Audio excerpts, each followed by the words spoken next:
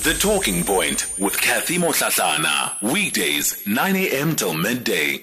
It's 18 after 11. We continue the conversation on the Talking Point tomorrow, of course, being a historically significant day in South Africa, and we'll be marking Freedom Day and April, of course, commonly referred to as Freedom Month. Now, Professor Chitja Twala has been speaking to us and raising awareness in particular about the role of safe houses in the struggle and why it is important to acknowledge the kind of contribution that these safe houses played to the liberation struggle. Professor Twala, good morning, and thank you so much for your time today. Of course, we'll be in conversation in a moment with Professor Twala. Before we do that, however, let's first kick it off here. Now, when we look at the houses and the structures that were put together, these were often houses where wanted comrades would hide while conducting operations from their mother bodies. Sadly, some of the safe houses beyond our borders that housed freedom fighters were attacked by the then SANDF. One of those was on the 9th of December in 1982, where 42 people, including 30 South Africans, were killed in Maseru. We'll take you down memory lane, and this is a testimony from Nellie Marwanqana at the TRC Commission, who, with her family, fled to Lesotho in 1982. 4 days after their arrival in Maseru, she stood by as South African commandos killed her husband and 2 children, as well as some fellow South Africans who were staying in that house. They kicked the door, the people who were coming inside, but they said they wanted Mavimbela. At the time, they were calling Pakamile Mavimbela. There was a white man who had smeared himself and darkened himself. He was having a rug on his shoulders. I think he was at least embarrassed to shoot my husband in my presence. So he chased us away and said, my children and I should get out of the room. So we went to the bathroom. But my youngest daughter came to the room. He said he would hide. And then I said, no, we must be together, so that if one of us is killed, we should all be killed. There was a sound of gunfire, and then everything was quiet thereafter. But they didn't come to the bathroom.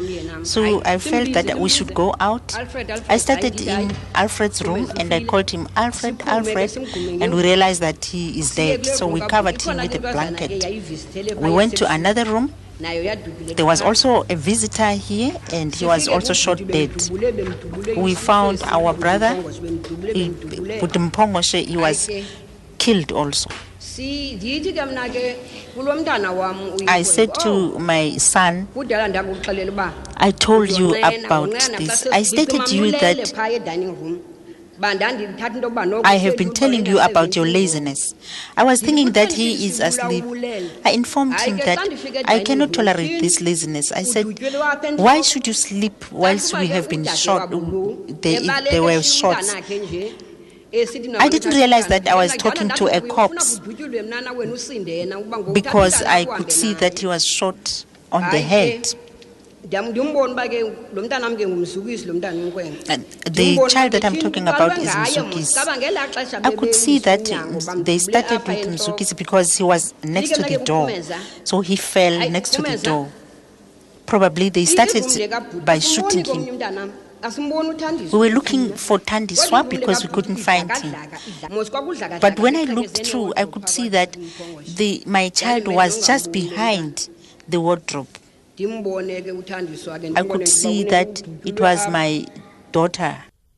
So that's just one account of one family who was kept at the safe houses and what happened when their particular safe house came under threat. Professor Chitja Twala is with the Department of History at the University of the Free State. Professor Twala, good morning to you, and thank you so much for being part of this conversation today.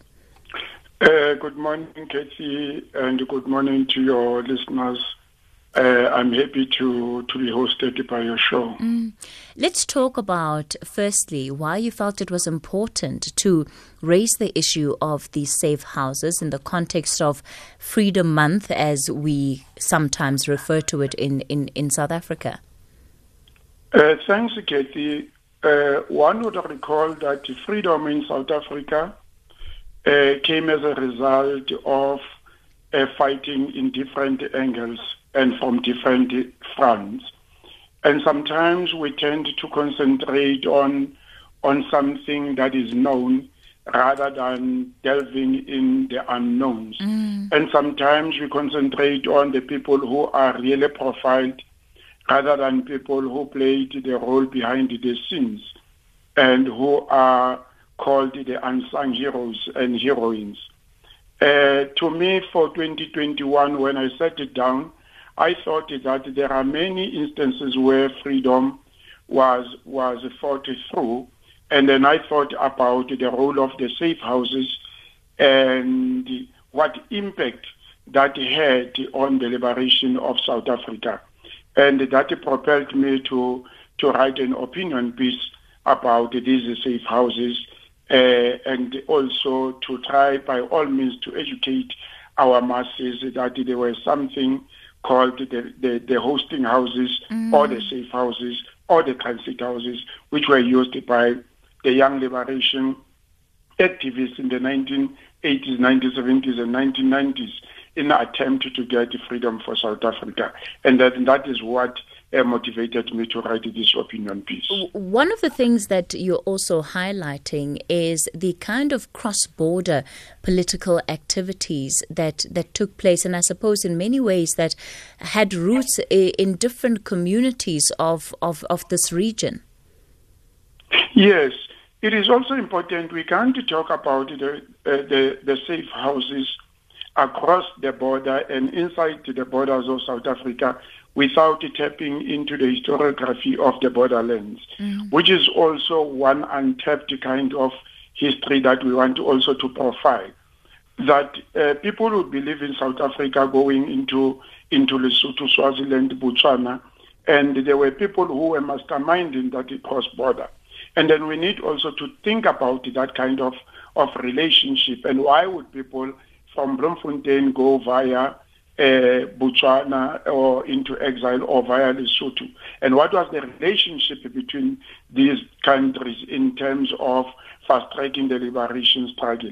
Therefore, the whole question as a whole, the issue of the borderland historiography, it is important to us in order to understand that moving up to the north to as far as reaching Tanzania, Dar es Salaam, what were the challenges that these people were confronted with? And then where were they housed? And why were they housed there? And then who were the people housing them? And who were the people masterminding their exit from within the country to outside the country? And how was the journey? Because we are wary of a situation whereby after 1994, we get what we call the peacetime heroes, all people claiming to have played a role in the liberation struggle. But if you look and delve into their history, you see a zero contribution. Let's speak then about these safe houses and how exactly they used to function. Because of the secretive nature of these houses, usually the cell leaders will be knowing about these houses. The cell leaders will be a person who is in charge of a cell of about 4 to 5 people. And those people would not know each other, but the cell leader will know all the people under his cell. And then that person will be liaising with the leadership in exile, and then they'll have identified the houses or where people will be housed. And in most cases, one might think that the people who were owning those houses were activists, but in many occasions where they were not activists themselves, but they were sympathetic to the liberation cause and to the liberation struggle. Hence, they will open their houses and try to hide these young political activists who were en route into exile. At one point, I interviewed some people in Fixburg, and then they said that the parents are no more. But they said, we used to see people coming to our house, to our house for a day or two, and then they will just disappear after that. And then we were not allowed even to ask them who their names were. We usually call them uncles. And then an uncle will be there in our house for 2 to 3 days, and thereafter they'll move on and moving into Lesotho, into Maseru. Therefore, that shows that the whole question was so secretive to an extent that only those who were hosting these youngsters would know them, and people were not allowed to stay much longer period because of the threat from the South African Defence Force and the SAP that they might be attacked as it happened in Maseru. Were the host families always activists? Did they have to meet a particular profile in order to be the ones playing this role? Some of them were having links with the exile leadership, and some of them were people just sympathetic to the liberation goals of South Africa, and then they'll just open their houses in order to house these people. But they knew exactly what they were doing. But the information was not cascaded down to any other person who was not in the circle, and then who was not in line with what was happening, because the whole question of secrecy was important in view of the fact that even in exile, the camps and the leadership was also infiltrated by the SANDF and the SAP. I recall one day I interviewed somebody who was in Maseru, and then he said to me, on 2 occasions, he managed to escape the attack from South Africa. But it was so suspicious that this person, when there was going to be an attack, the person knew about the attack that was going to take place. And at one instance, the person was at his girlfriend, and then he escaped the attack. And then on the second occasion, the person said, I was at a shop, and then people were attacked. And some people will hear stories, horrible stories and stories of horror, whereby people are telling you that water would be poisoned somewhere in exile, and then people will be drinking water, and then they'll be having running stomachs the whole night. And then during that incident of running stomach, and then people will be attacked. And then that shows that there was a level of infiltration from the South African government into exile, because they knew what was happening and when was it happening. But people also were protected by using their combat names or their code names, because if they come and say we are looking for so and so, and then they can't find that person, you find that the person has changed his name into another name, the name that he's known for, and by that name in exile. And Professor Twala, we're going to continue with this conversation after the 11:30 news headlines. The Talking Point with Kathy Mohlahlana. Weekdays, 9 a.m. till midday. Well, coming up at noon is the update at noon with Sakina Kamwendo, and today they'll be looking at the SAPS backlog for DNA testing results, and it continues to haunt families who, of course, are desperately needing closure or even access to the criminal justice system, and many cases, of course, hinging and waiting off of those results. So Sakina will bring you more on that story, and they'll also take a look at bullying and prejudice that have damaging effects on victims and their family, and of course plenty other stories coming up on the update at noon. All right, so let's The Talking Point with Kathy Mohlahlana. Weekdays 9 a.m. till midday. Well, so let's continue our conversation this morning. We're talking to Professor Chitja Twala, who is with the Department of History at the University of the Free State. We're looking at the role of safe houses, in particular, when it comes to the contribution that those safe houses made to the struggle for liberation. And it's interesting because, Professor Twala, you mentioned that this is an area that actually hasn't been studied or researched to the full extent that it could be. Yes, definitely. Historians, South African historians dealing with liberation history or liberation studies, we haven't yet delved into this topic extensively. And I wanted to open it up for people. Perhaps we do have people who hosted these activists in exile or within the South African borders in their houses. Maybe they wanted to tell their stories. Or we do have their children who would recall something like that happening.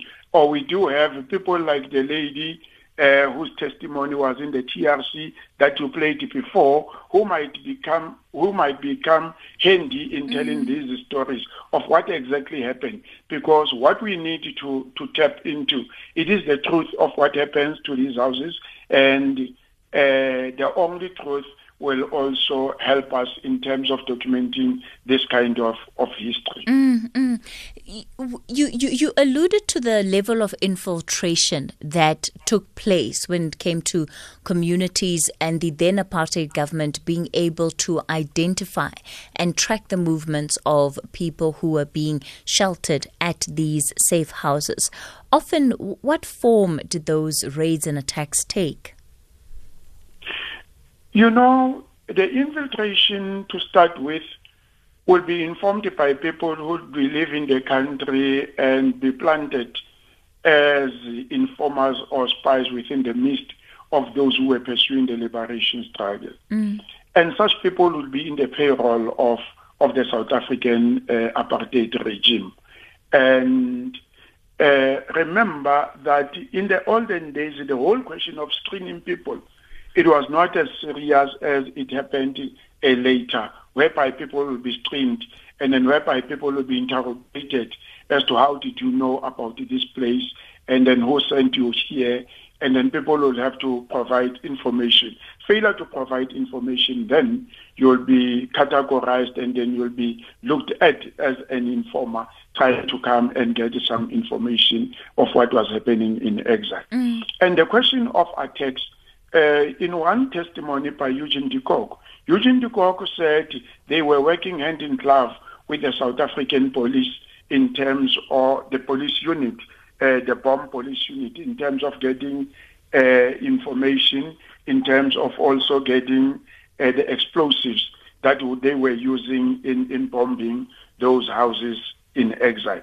And then he continued in one of his testimonies and saying, and sometimes they will have the Russian origin explosives and use them for attack. And in return, they would want to conceal and say, no, these Russian explosives exploded because they were hidden by these young activists in those houses, not to say it was the whole question of an attack from the South African Defence Force or the South African Police. Therefore, there were other ways of trying to lay the blame at the doorsteps of the liberation movement rather than taking the blame of the South African government itself. So holistically then, the kind of relationship, because you said it's also important for us to track why people were choosing the particular countries, whether it's Maseru, whether it's Gaborone, as the exit points effectively out of the southern part of this country into wherever else they may still be journeying to. What is the link that you found there? It was the whole question. One, if you look at the Free State province, for an example, and then you look at Maseru, from Bloemfontein to Maseru, it is an hour, 30 minutes drive. Therefore, the proximity of Maseru from the people in Bloemfontein, from the people in Ladybrand, from the people in Ficksburg, from the people in Forestburg, it was much easier to cross into Maseru. And number two, it is the relationship that existed with the governments of these neighboring countries of saying, yes, we are prepared to host you, but at the same time, these governments were also threatened by the apartheid government that we are going to stop whatever relations that we do have with you if you continue housing these people. Therefore, it was a give and take kind of a situation whereby these governments from our neighboring states were also threatened. But at the same time, they wanted to play a role in assisting the liberation of South Africa. You get also people going to as far as Botswana, crossing through to Lubatse and crossing to Francistown and up into Gaborone. And then that was an exit road. Therefore, we need also Professor Sifiso Ndlovu wrote an article about the exit route into exile, specifically looking at the Botswana one. I think that is also important that when we are in South Africa, we need to come up and trace those liberation routes and find out why were those routes taken and not the others, because that would have an impact on the understanding of the liberation route as well as the houses which were used. Therefore, we need to also to understand that there were people on the other side of the borders who were sympathetic to the liberation cause in South Africa, who were open up and say we are prepared to assist, and then we are prepared also to open up our houses, especially the houses next to the borders. You will recall that in the Free State, for an example, in Ladybrand, there was a bastion of the special branch. It was very difficult to can cross through Ladybrand because of the security offices in Ladybrand, but people would use other neighboring towns still to cross into Lesotho. We're in conversation with Professor Chitja Twala. He's with the Department of History at the University of the Free State, and we're talking about the safe houses that were used by those who were in exile, who were fleeing from the apartheid state in South Africa. And he's raising awareness around this issue because, number one, he feels that more research needs to be done into understanding how these safe houses functioned, but most importantly, also acknowledging the contribution that was made by people beyond South Africa's borders that ultimately made sure that we are able to be in the position that we're in today. I'm going to take a quick break, and after this we'll wrap up the conversation with Professor Twala, and we'll wrap up the show then taking a look at online fraud, which has increased under COVID-19. Let's have the conversation. WhatsApp voice notes on 0614 104 107. You're live on the Talking Point. We continue the conversation today with Professor Chitja Twala, and we're talking about the role of safe houses. Professor Twala, I think one of the things that you have also pointed out just in this piece that you had penned was the individual stories of families that you knew who had sacrificed their homes to contribute as safe houses. Do you think that, enough attention has been paid to that? Because it very much goes back to the conversation of those who need to be honored for contributing to our struggle, and I suppose acknowledging just how it took the effort of ordinary people to the leaders who led the struggle in order to contribute towards our freedom. Thank you very much, Katie. I don't think from an academic point of view, we have acknowledged that to the latter. And I don't think from the political point of view, and that has also been acknowledged. Because in order to acknowledge this, we need to popularize this kind of history and this kind of information. We are in democracy now, and there is no threat now. We need to know more about these houses. We need to profile these houses and their owners in order to tap into the role that these people played. And we can also go to an extent of declaring these houses, whether we declare them as local monuments or provincial monuments or as national monuments, depending on the level and the contribution and the spark that the house provided in terms of liberation. And fortunately enough, we still have people who are still alive, who went through those houses, who can tell stories, and then we can make submissions in terms of the declaration and declare those houses, because that is part and parcel of our history. If we don't do that, nobody will come from any other country and do that on our behalf as South Africans. We should roll up our sleeves and muddy our hands in terms of working together, and then local government, provincial government, and national government working hand in glove with institutions of higher learning to tap into that kind of history, working hand in glove with the heritage authorities and the heritage agency in Cape Town in order to provide these kind of houses and declare them as part and parcel of our rich liberation history in South Africa. We are also able, as South Africans, to can declare houses in other countries which are our neighboring countries through the help of the South African Heritage Resources Agency. Professor Twala, let me thank you for being part of this conversation, and he is with the Department of History at the University of the Free State.